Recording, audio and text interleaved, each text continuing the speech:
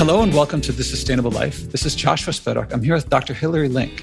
How are you? I'm fine, thank you, Joshua. Thank you so much for having me. Glad to have you here. And I'm going to start off with the beginning of your bio. You're the head of Allegheny College in Pennsylvania, not too far from where I grew up in Philadelphia, and even closer to where my father grew up he grew up in Pittsburgh, and you guys are right up by Lake Erie, if I understand right. That is correct. And you're one of the first 10 institutions of higher education in the United States to achieve carbon neutrality. And you yourself, so from your bio, you have more than 20 years experience across a broad range of institutions of higher education, from large public and private universities to small private colleges. You've built programs, increased resources, enhanced institutional visibility, and created innovative interdisciplinary and experiential approaches to education. That means a lot to me. It's the experiential approach, because I love teaching project-based learning and experiential learning. And also before you're at Allegheny, you're at Temple University, where my father is just now retired a couple months ago. He was emeritus for a while. He taught history there. And you teach Italian. You just told me before we recorded, Italian history or Italian literature? Italian literature, I think. So I am a scholar of Renaissance Italian literature and art. And all of my work has actually been at the intersection of those two lenses onto the world, the artistic lens and the literary lens. And then I think it sounds like that's some beautiful stuff to work on. And then I think of administration at universities, and I think that must be difficult to transition to that. Was that a difficult transition, or have you enjoyed it? So I have enjoyed it. I have actually always been drawn more, I think, to the administrative side of things. I am a roll up your sleeves, action oriented person who also really enjoys taking a step back and kind of having a big vision and then taking the actions to move an institution forward. So what's funny about your question, and I talk a lot about this, is that my academic training of learning to analyze and see the world through two completely different lenses, a literary lens and an artistic lens. So first of all, it's actually what drew me to Allegheny College, because our entire approach is based on a required major and a minor in two completely different disciplines. So again, that intersectionality of what do you see when you intersect two completely different fields and two completely different views on the world. But it's actually also been incredibly helpful as a leader of an institution, whether here in Meadville, Pennsylvania, as you say, right up by Lake Erie, or when I was running Temple University's campus in Rome and really intersecting the U.S. perspective, the Italian perspective. So I'm all about kind of multiple lenses and seeing big problems from lots of different places. And what brings us together now is academics and carbon neutrality in the environment, which is, as we're speaking, COP26 is going on. The recording will go up a bit later. And I was just watching TEDx had their big second countdown event. And this is what everyone is talking about, certainly this podcast. And so to be on the forefront, was that a decision? You've been there, I think, 2 or 3 years. And was that a decision that you brought in, or was that something that was there before? No, it's actually really interesting. So I say all the time, I can take very little credit for Allegheny achieving carbon neutrality, in that it was not even my predecessor, but it was his predecessor who initially signed on to the president's climate action commitment. And he did that officially in 2007. And one of the really interesting things about Allegheny College, again, which, as you say, is one of the first 10 colleges or universities in the country to achieve carbon neutrality, is that we've kind of done it by complete interdisciplinary approaches and sheer force of will. And I say that because we're the institution with the smallest endowment and the smallest operating budget of all of those institutions. But we're also an institution that has shown that it's so embedded in kind of the blood and the ethos of this place that 2 presidential transitions have just automatically continued what Richard Cook, my predecessor's predecessor in 2007 set out to do. So when I arrived in July of 2019, we had about a year left to achieve our goal of carbon neutrality in 2020. And partly because this is something I've been interested in a long time, but partly because it was so clear to me that this is one of the absolute highest institutional priorities, that it was a joy for me to come to a campus that had come so far and was committed to going even farther to carbon neutrality.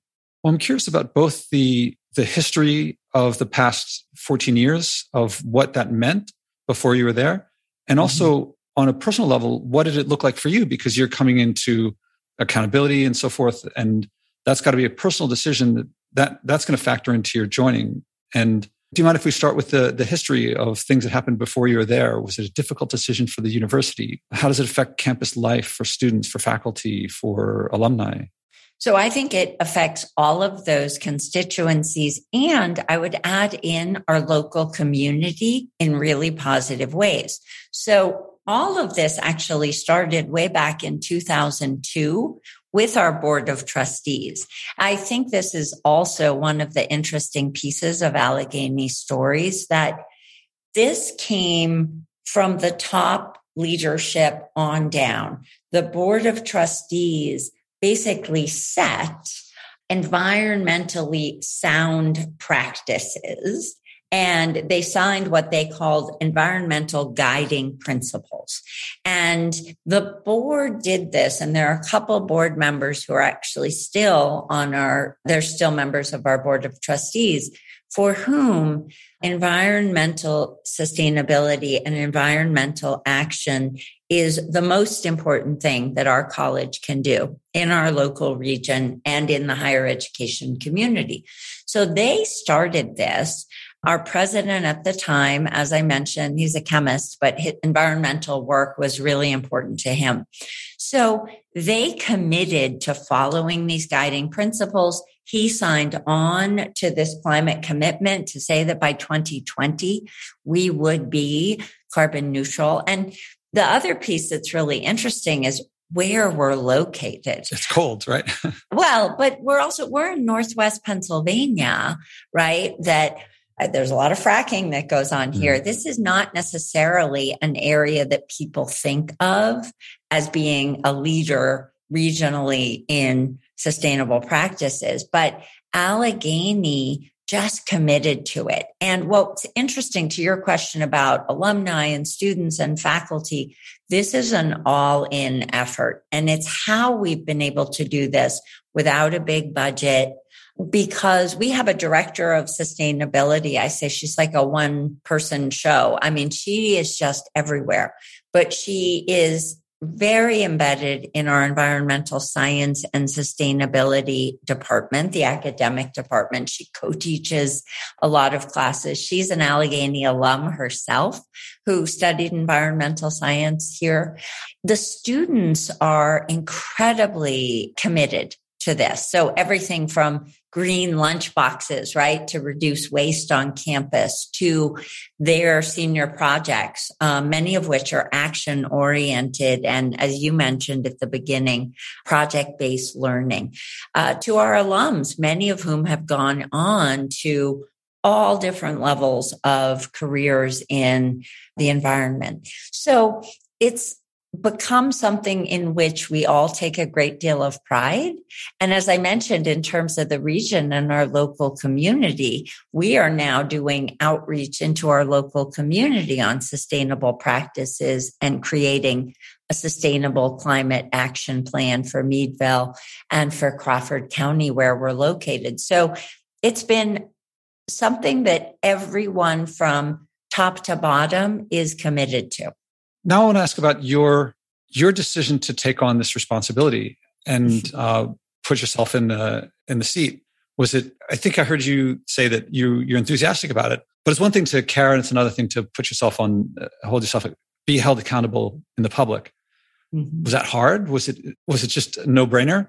So it's such an interesting question, because I've often been asked this, given the passing of the baton twice now with the college maintaining its commitment to sustainability. To me, it was never a question. And actually, I'll tell you a funny story because you've been to Temple Rome and you can imagine we actually created a miniature sustainable garden in my last 2 years at Temple Rome, where you probably know there's a huge artistic foundation to that campus. And we grew plants that then could be used, for example, in our printmaking studio as a dye or in our paper making studio. So I've always been interested in trying to do whatever small part I could toward the environment. I'm also a mother of 3 young children. I care deeply about the world that we're leaving to our children. So coming to Allegheny, that,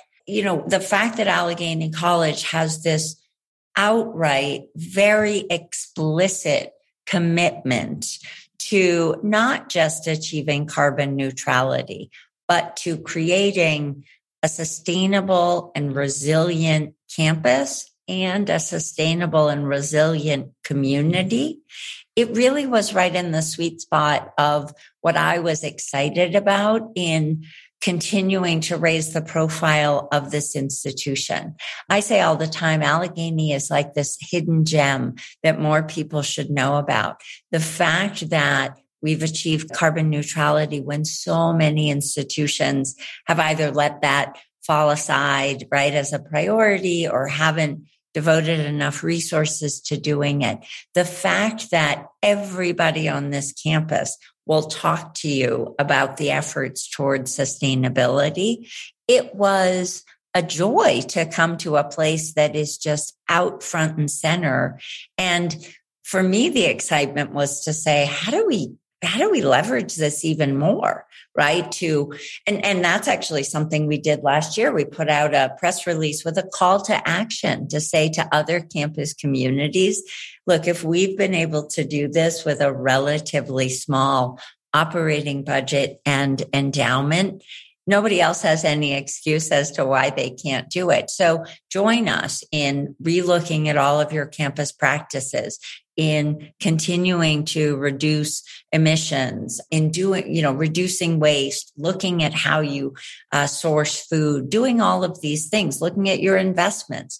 There are so many aspects to this, which I just quickly want to say really comes back to kind of that multi-perspectival, multi-pronged approach. Because climate, like so many issues that our world, our next generation are dealing with, right? Global health challenges, racial reckoning, financial challenges, a climate action needed.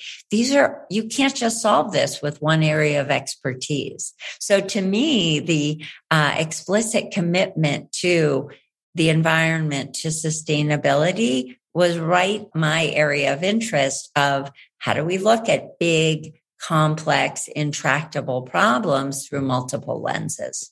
The way you described the campus and how, if you walk up to, as you said, if you walk up to anyone and ask them, you said something like that, if I remember right.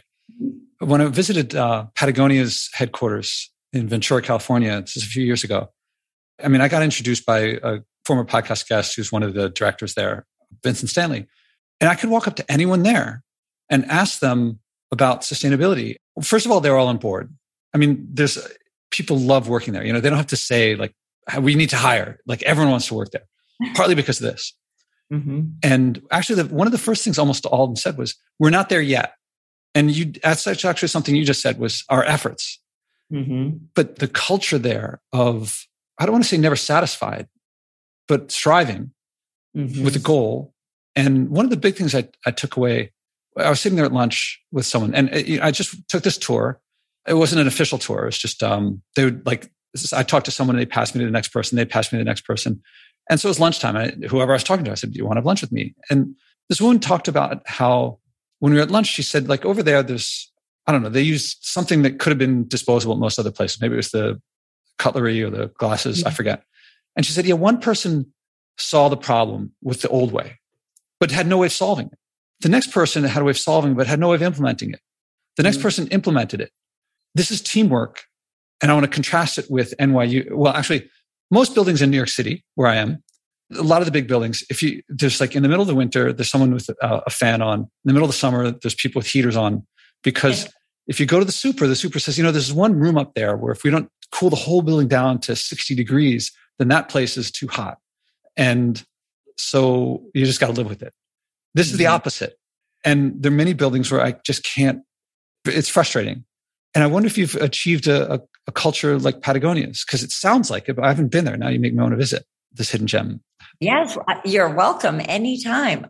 So have we achieved? Yes, but I think your point is so interesting because there's no end line. The achievement is to commit to the constant efforts because you can always do more. And actually, this is just related to this. I had a fascinating conversation the other day with one of our really interesting young environmental science and sustainability professors. And we were talking about the fact that sometimes the solutions that we know work also create other problems that we haven't even thought through, which is so great example, electric cars, right? He was talking about the copper that has to be mined to create electric cars, right? That solve one part of the problem, but we haven't yet fully addressed the problems caused by extracting more copper, right, from those mines. So as he was saying, that's not a reason not to do it. But the point is nobody has solved this problem yet. We have so many pieces to still work through that what I love about kind of being in this is that you are always trying to figure out what is our next goal.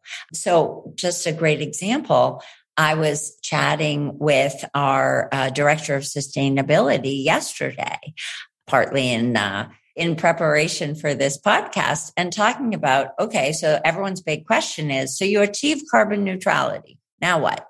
And if I showed you the list of a full page, some of this is we are looking more at community resilience and using what we know about achieving carbon neutrality and efforts towards sustainability to help make our local community more vibrant and more resilient and more sustainable, right? But the intersections there, quality housing, finding renewable energy in ways that can help save people money, that can create new sources of housing that is safe, that doesn't create problems of asthma, for example. These are New York City, as you know, these are big issues, environmental justice issues, and getting kind of marginalized voices, even in our local community, involved in solutions that go beyond just Allegheny College achieving carbon neutrality.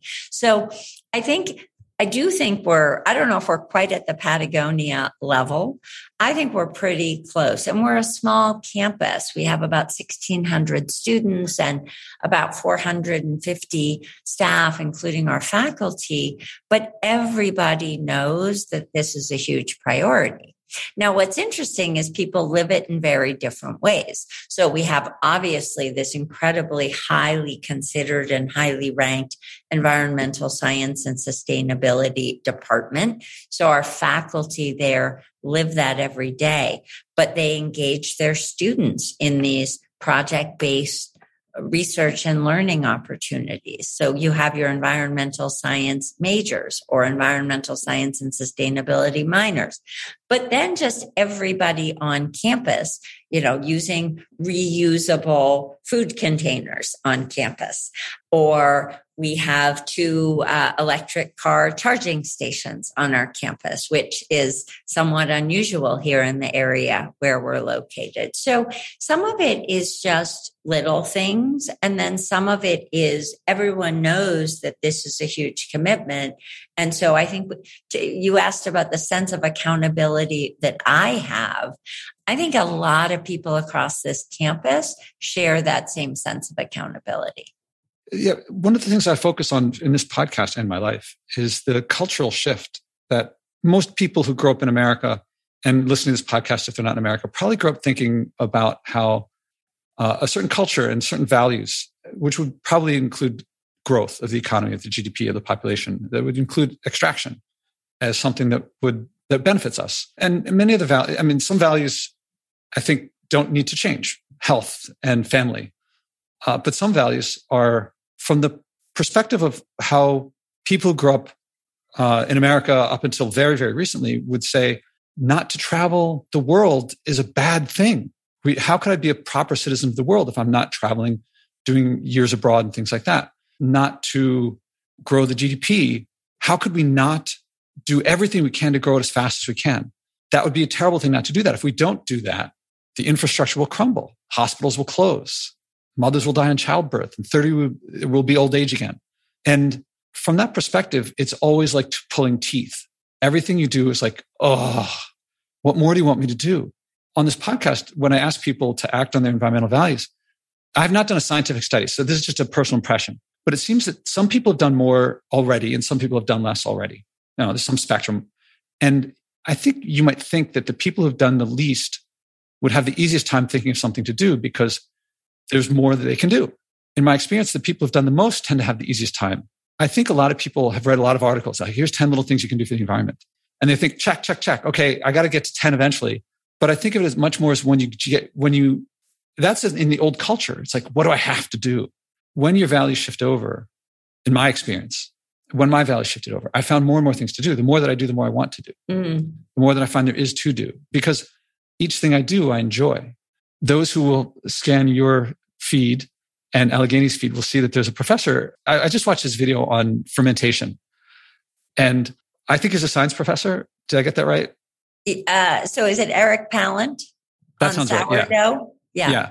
And over here, I haven't done sourdough yet, but I got a chutney that's fermenting over there. I got some vinegar that's fermenting over there. I got some, I can't call it sauerkraut because it's beet greens, not cabbage, but that's fermenting. And it's just because I unplugged my fridge because I wanted to see if I could do it, talking about living resiliently. And I just learned to ferment and it's wonderful. It's great. I love it. And that's the shift that I'm trying, one of the major things I'm trying to bring about. It sounds like it's happened there because, as you said, there's no end goal. I mean, I exhale carbon dioxide, right? So, but I want to do more all the time. People sometimes say thank you, but it's not like when I'm picking up litter, but that's not, I feel like that's like thanking a parent for changing their kid's diaper. I mean, I guess it's making the world better, but that's what we're here for. In theory, yes. But, so it's funny just to go back. You obviously hit on like not a sore spot, but a real source of conflict for me, right? I am a globalist. I have lived huge parts of my life overseas. In my former role, right, as Dean of Temple University's campus, the entire goal was to get students to come from institutions across the US and spend a semester living overseas. But I struggle with this a lot because you certainly can be a globalist and a global thinker without ever leaving your local spot. But it goes counterintuitive to what I was raised to believe and what has truly shaped my entire approach and mentality toward the world, right? Which is this comparative view. I look at everything I do here in Meadville, Pennsylvania, and I think about, well, how would I have looked at that from the shoes of an Italian, right? When I was living in Rome, when I was doing other things, how would somebody from across the globe interact with this?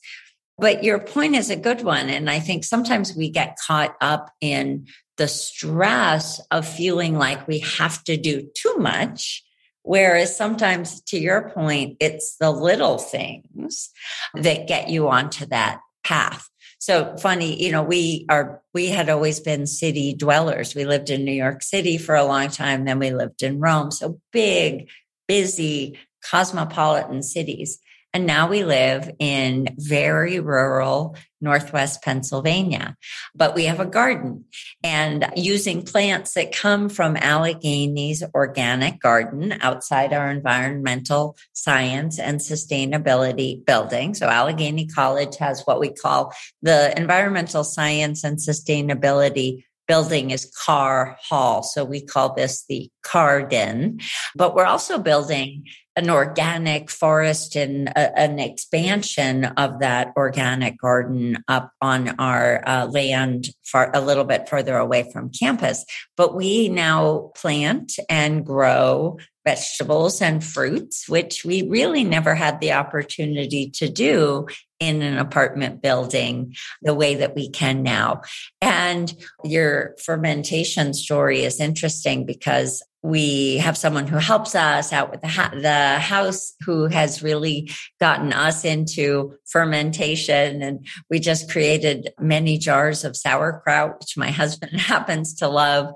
We produced a gazillion small cucumbers from our plants this year, and we ended up canning them and making pickles. And so these are just small things.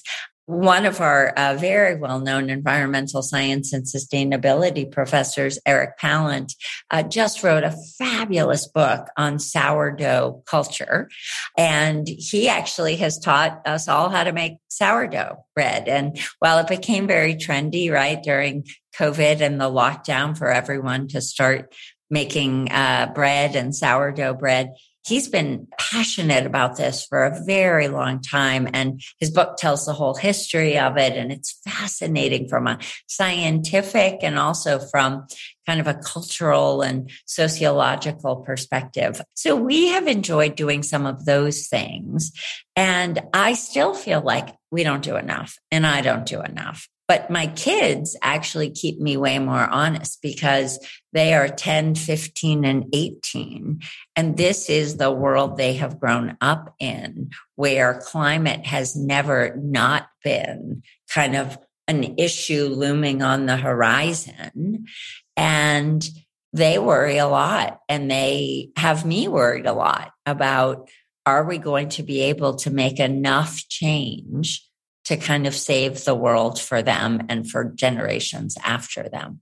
A lot in there. You know, a lot of old people like me say, I'm so glad the next generation is so active. And I think we should be more, we know more, we have the assets, we hold office.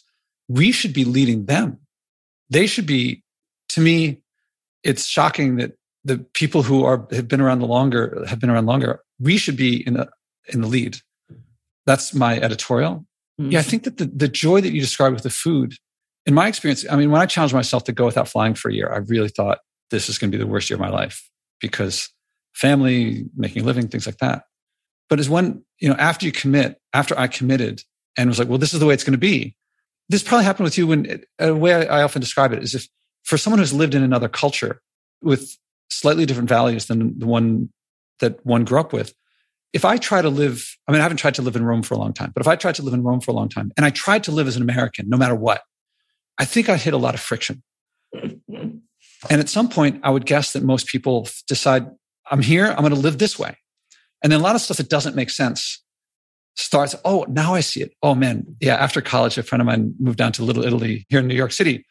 And it was crazy. Like, I couldn't visit her without every single person around there knowing when I came and what happened. I was like, God, I'm like, can't I do anything without everything? And she was like, yeah, it was like that for me at the beginning. Then I realized I don't have to lock the door. I don't have to do it. Like, everyone's watching out for me. And I didn't make that shift, but she did, and she really liked it. And when we make the shift, then I started learning to sail. And then I started realizing that I can connect more with, this is my personal experience, that I could, when I think of cuisine as something that connects me with other cultures, instead of going to a restaurant and passively ordering off a menu, I have to learn about the culture and practice it practically. Although generally I would find that, I can go into most stores in Manhattan and get a mango 12 months out of the year. In the winter, as it's getting cold, pretty soon there's going to be a lot of radishes and turnips in the farmers markets. Mm-hmm. If I ask a New Yorker, when was the last time you bought a turnip? Generally the answer is, I haven't. And they say they want to get this other culture. The mangoes they'll describe as being exotic. But the turnip is actually more exotic in actual practice. And they don't buy the turnip, but they could. And that would actually be a cultural experience for them. And my experience is that by living how people here had to live, people lived here for 10,000 years or so. I don't know the exact numbers. Actually, I don't think anyone does, but something like 10,000 years. And they weren't dying. Mm-hmm. And so me living in this culture I don't mean the New York City culture, but living locally actually makes me, I think, more in touch with people living locally in other places. It's such an interesting point that you bring up. And it actually reminds me when we first moved to Rome, and, because I spoke the language fluently, because I knew we were going to be there long term, this was not just going to be a short time. We put my kids in Italian schools and we really tried to live like the Romans. And I'll tell you the most interesting part about it, a funny little detail. So my kids were big steamed broccoli eaters growing up. And when we moved abroad to Rome, they were 2, 7, and 10. Well, if you shop at the local markets in Italy, everything is seasonal. And so the produce comes seasonally. And we arrived in late fall. There was no broccoli. And my kids kept saying to me, why don't we eat broccoli anymore? Well, because yes, it's true. If you went now, of course, the bigger supermarket chains, you can get anything anytime. But the local food vendors, the fruit and vegetable vendors who are on most street corners, and that once you live there for a while, they come to know who you are and they know what you like and they start pulling the things that you want every Saturday before you even get there.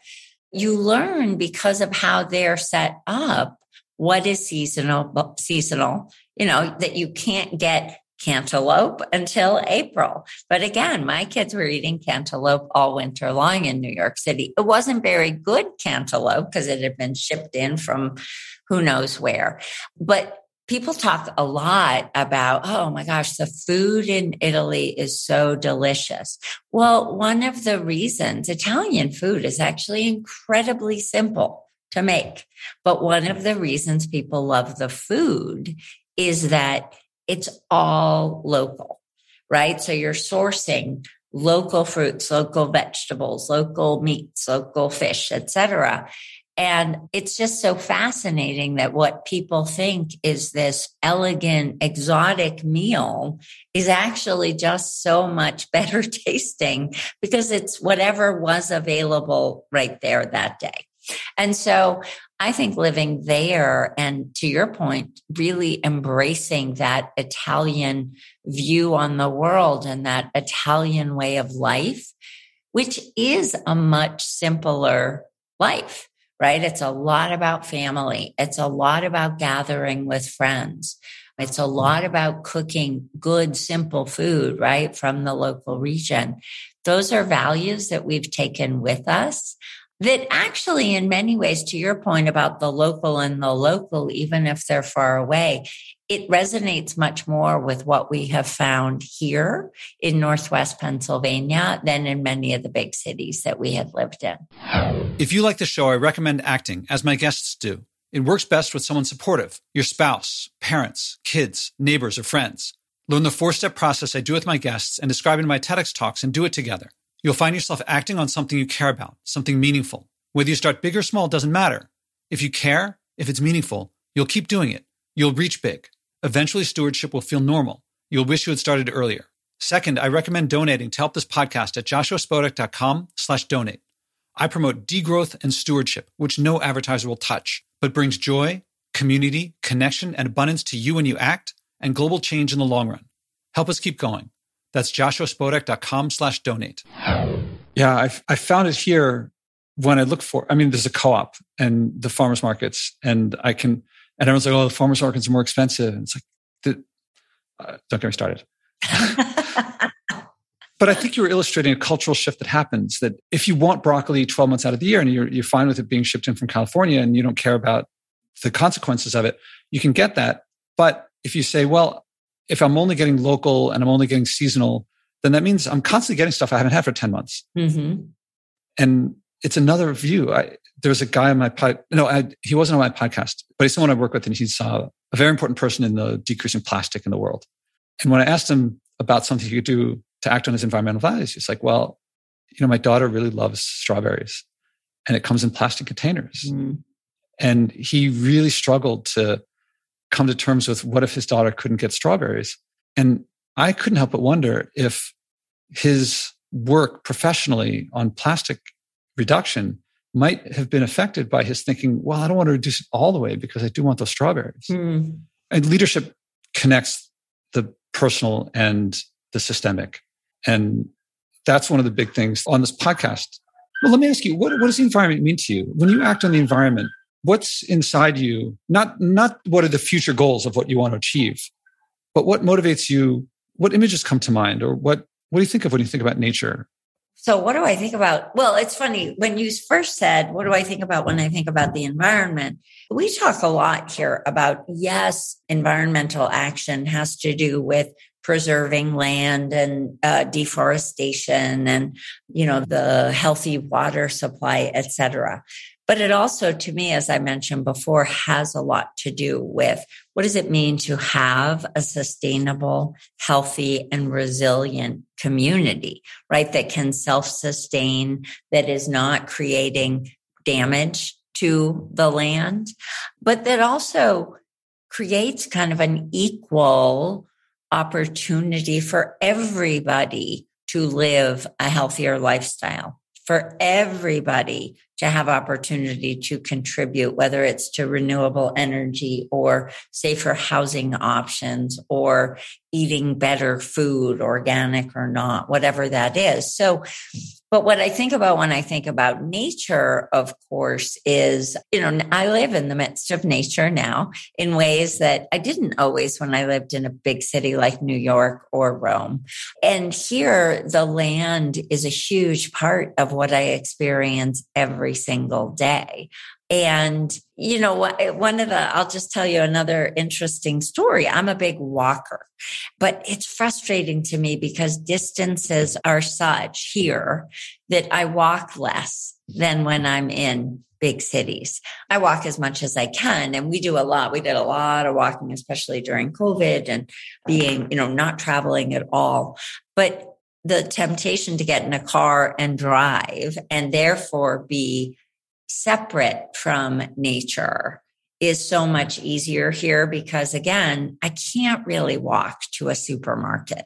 It would take me a long time and I would never be able to carry things back.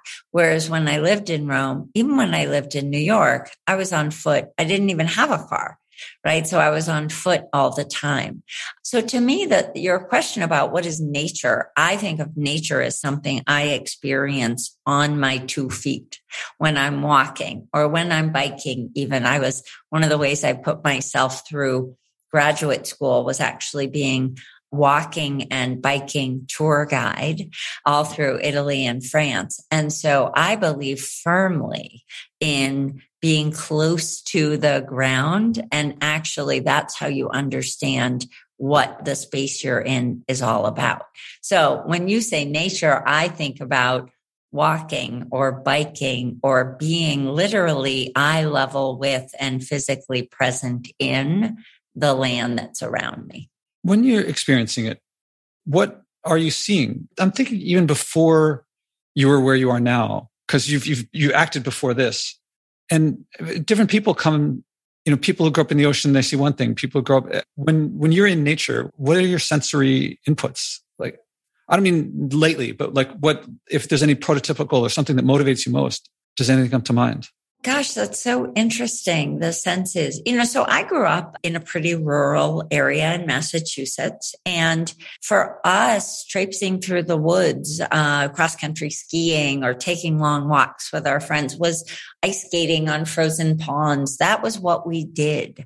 And sometimes I think, gosh, we've gotten so far removed from that, even in this rural community where we live. The experience my kids are having here, they don't go off and go. Sometimes they do, but not nearly as much as we used to. So to me, there's a great sense of I think of so many things, right? So much of the hiking and the walking that I've done in my life has been in Europe, for example. So to me, it just conjures up all kinds of images of amazing hikes and things that I've experienced in nature.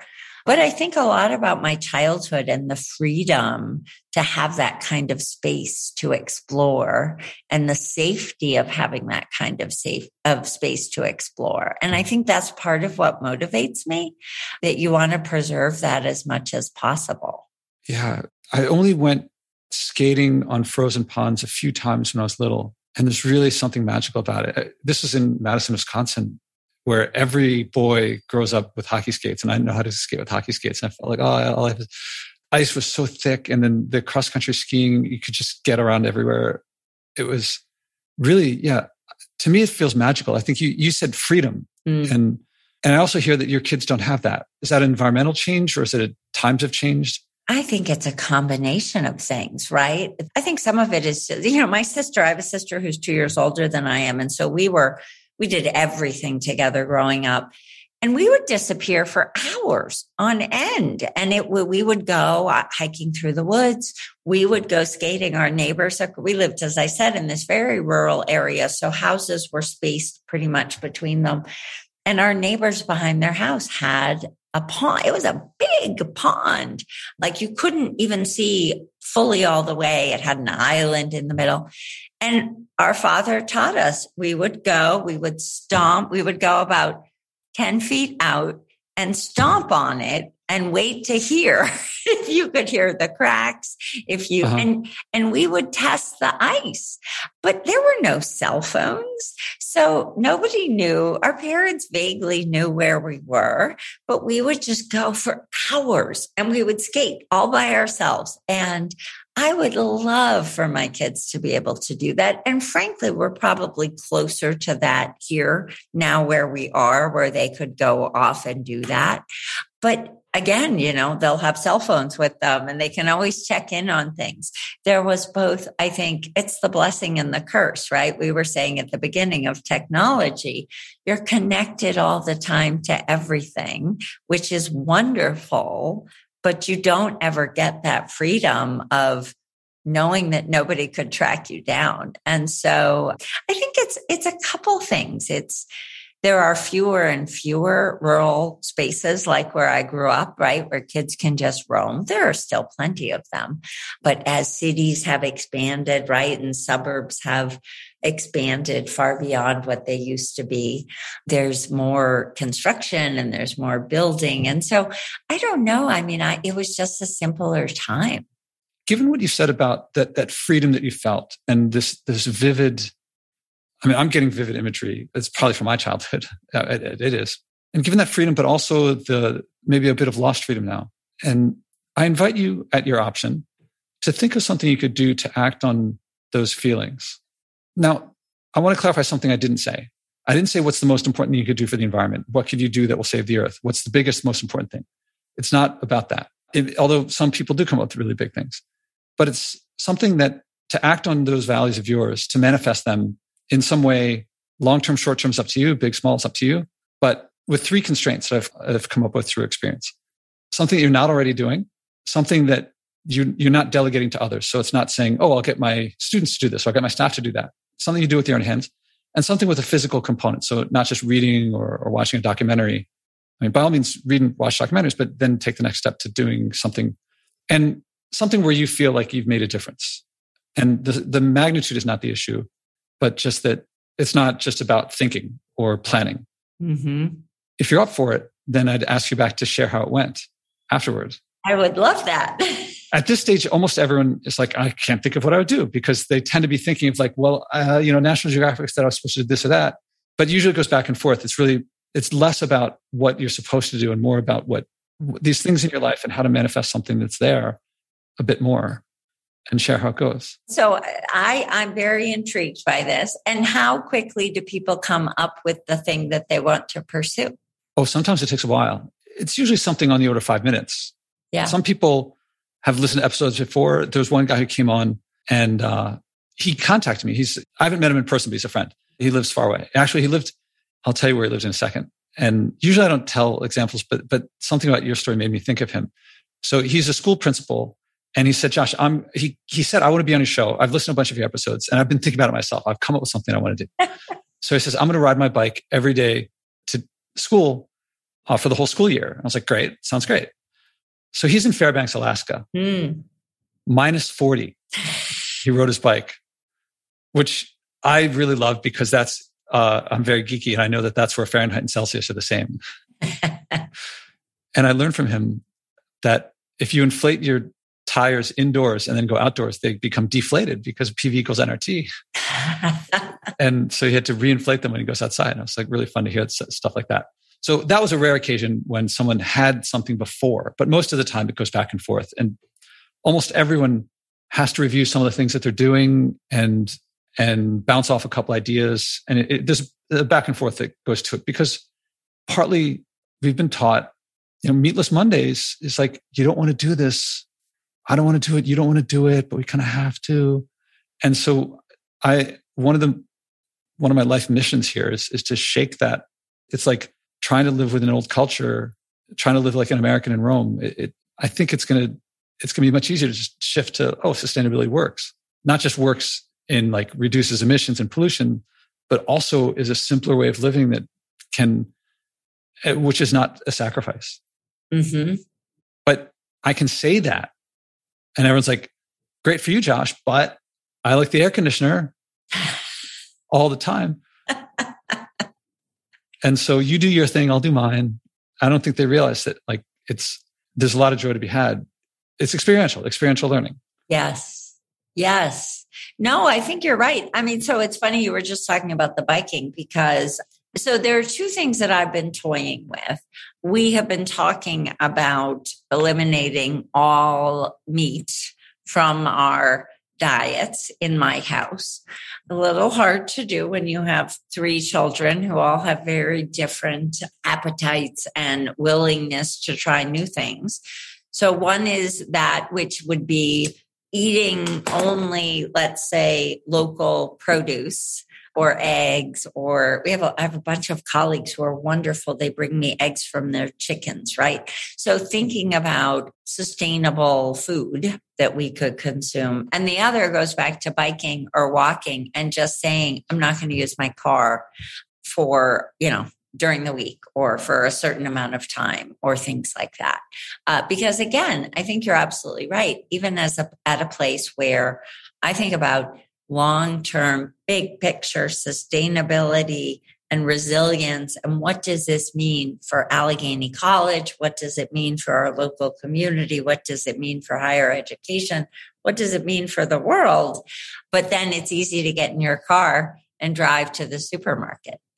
I think I would like to try going back to sort of my Roman approach and buying only local and sustainable, but also thinking about removing, again, meat, which we know creates all kinds of other environmental challenges from my diet. I think I had 3 things there. One was... I'm very over ambitious. One was maybe the first and the third one was the same. I think maybe you said one, said the other, and then said, you're going with the first. Was it to say go local for a while, as you did in Rome, but haven't quite done here? I think that would be, but also eliminating meat. And then I think I could do all of them. I think also really reducing or eliminating use of my car. For around the campus, I take it. Even just around town. I mean, to even say like maybe there's one day a week, right, where I can do the couple errands I need to do, but the rest of the time we have to figure it out. Now I'm picturing like a headline, Allegheny College president is like seen riding her bike again. I mean, it happens, Eric Adams just got elected mayor here and he rides his bike. Bill de Blasio, by contrast, would take a cavalcade of SUVs from the Upper East Side to Brooklyn to work out at a gym when he's got perfectly good stuff right there. And he took some flack for that. And he didn't get it. I haven't met him. I haven't talked to him, so I can't speak for him. But there seemed to be something there that, I think riding a bike is anyway, you're not doing it for others. Or you might be, but No, I would like to do it for myself. But, it's funny. We had our first snow of the season this morning. It's now melted. It's actually a beautiful fall day here. But the snow season is long and they take it seriously here. And so part of me is thinking, and we're up on a hill, right? Where like many small colleges, Allegheny College sits up on a hill. And so I keep thinking, oh, I may have a number of spills along the way, but this could be an interesting experiment. It's funny. I think I was on your Allegheny's Wikipedia page that it says like it's very cold, but it doesn't shut for winter. It doesn't shut for snow. I was like, that's an interesting thing to see on a Wikipedia page. That is funny, although it's also funny. So it is true because everyone's so used to it here that weather has very little impact. That being said, my last spring in Rome, which was when I was transitioning to becoming president here at Allegheny College, they had the polar vortex and they did have to close for 2 days just because it was so dangerous for people to be outside. So, but generally speaking, we never close. Oh, in Allegheny, not Rome. Okay, there's polar vortex. No. That was the polar vortex here in Pennsylvania that swept across the Midwest here in the U.S. So the next step is to make it a SMART goal. So specific, manageable, achievable, realistic, and time-bound. Measurable, specific, measurable. So how long do you want to do it for and what specifically would it be? If you don't mind my getting to the specifics, because I find it's much easier to do something specific than general. Right. So I think in terms of the food goal, I would commit maybe for the next month to eat a plant-based diet. And I think in terms of the not using the car is going to be complicated in part by the requirements of my job, which, for example, often require me to get to Pittsburgh. And one of the frustrations actually of this local area is there's really no public transportation that can get you from here to either Erie or Pittsburgh. It's one of the things that if I had spare time, I would actually work on a sustainable light rail system that would connect the two because it would reduce traffic incredibly. But so I think except for when absolutely necessary for work, I would commit to not using my car, except for I'd say 1 day a week, maybe on the weekend, just to do the bare minimum errands for the next month as well. Okay. Then could we schedule a second call for about a month from now to hear how it went? That would be fun. Okay. And just to make sure, so these are connected to what you described of the frozen lakes and the freedom and that experience. Because sometimes they'll come up with something, they'll just say something they read in Greenpeace said that they should do. And it doesn't always work if it's not connected. Are these connected? And I don't know. I can't tell. Only the person can. So it's interesting. The walking piece, whether it's on bike or on foot, to not use my car is absolutely connected because it brings me back to what we used to do. And I also think it sends a better message for especially my youngest, my 10-year-old, that walking everywhere is the way that we get around. And again, I'm a busy career woman with 3 children. It becomes very easy to hop in my car and drive to my office. But I think it'll actually make me so much more intentional about how I get from place to place, which then, of course, will bring back to me. We used to have to walk everywhere when I was growing up. It's funny. Yeah. One of my guests, Nir Eyal, he just mentioned how he runs barefoot. And I'd gotten barefoot shoes, which are not actually barefoot. They're minimal shoes. And so last year, I was deciding to go barefoot after having him on the podcast and learning about this. And my mom was like, we used to run on barefoot all the time, gravel, whatever, no problem. I was like, it's taken my feet a long time to break it, like to develop the thickness and but then I started doing it and I really liked it. And yeah, well, I do think you have to get used to it. It's interesting. We used to go out, all the time where I was. But again, these are things I think we've moved away from so much about like being physically present on the ground, right? Our world is much more about being in other vehicles or being in airplanes or just not having your feet on the ground. Yeah, it's funny that you're saying it literally and I think also figuratively. Mm-hmm. Well, we're going to talk again in a month. I propose picking up here then. Although, is there anything I didn't think to ask or anything that you might want to say to the listeners directly?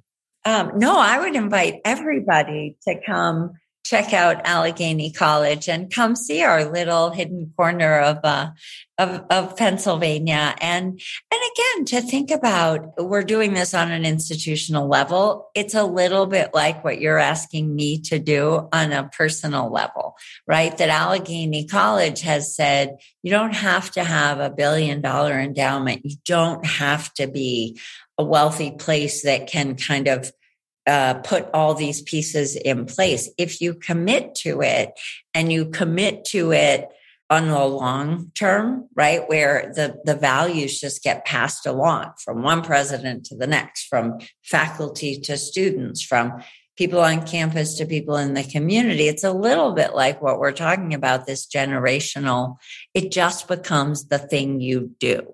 So that it would be great if, just like each of us saying, yes, it'd be great if, as we pass things along to our next generation of young people, right? It just becomes, we're all just all in and committed to the environment. But that's kind of what Allegheny College has managed to do.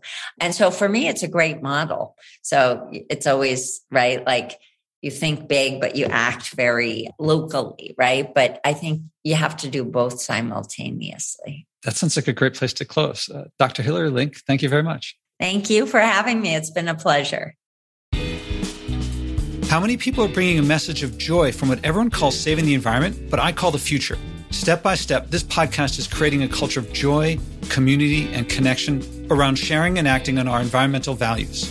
Again, there's no profit in buying and wasting less, but we'll all love our lives and relationships more when we do. I can use your support. Please donate at joshuaspodek.com/donate. Again, that's joshuaspodek.com/donate.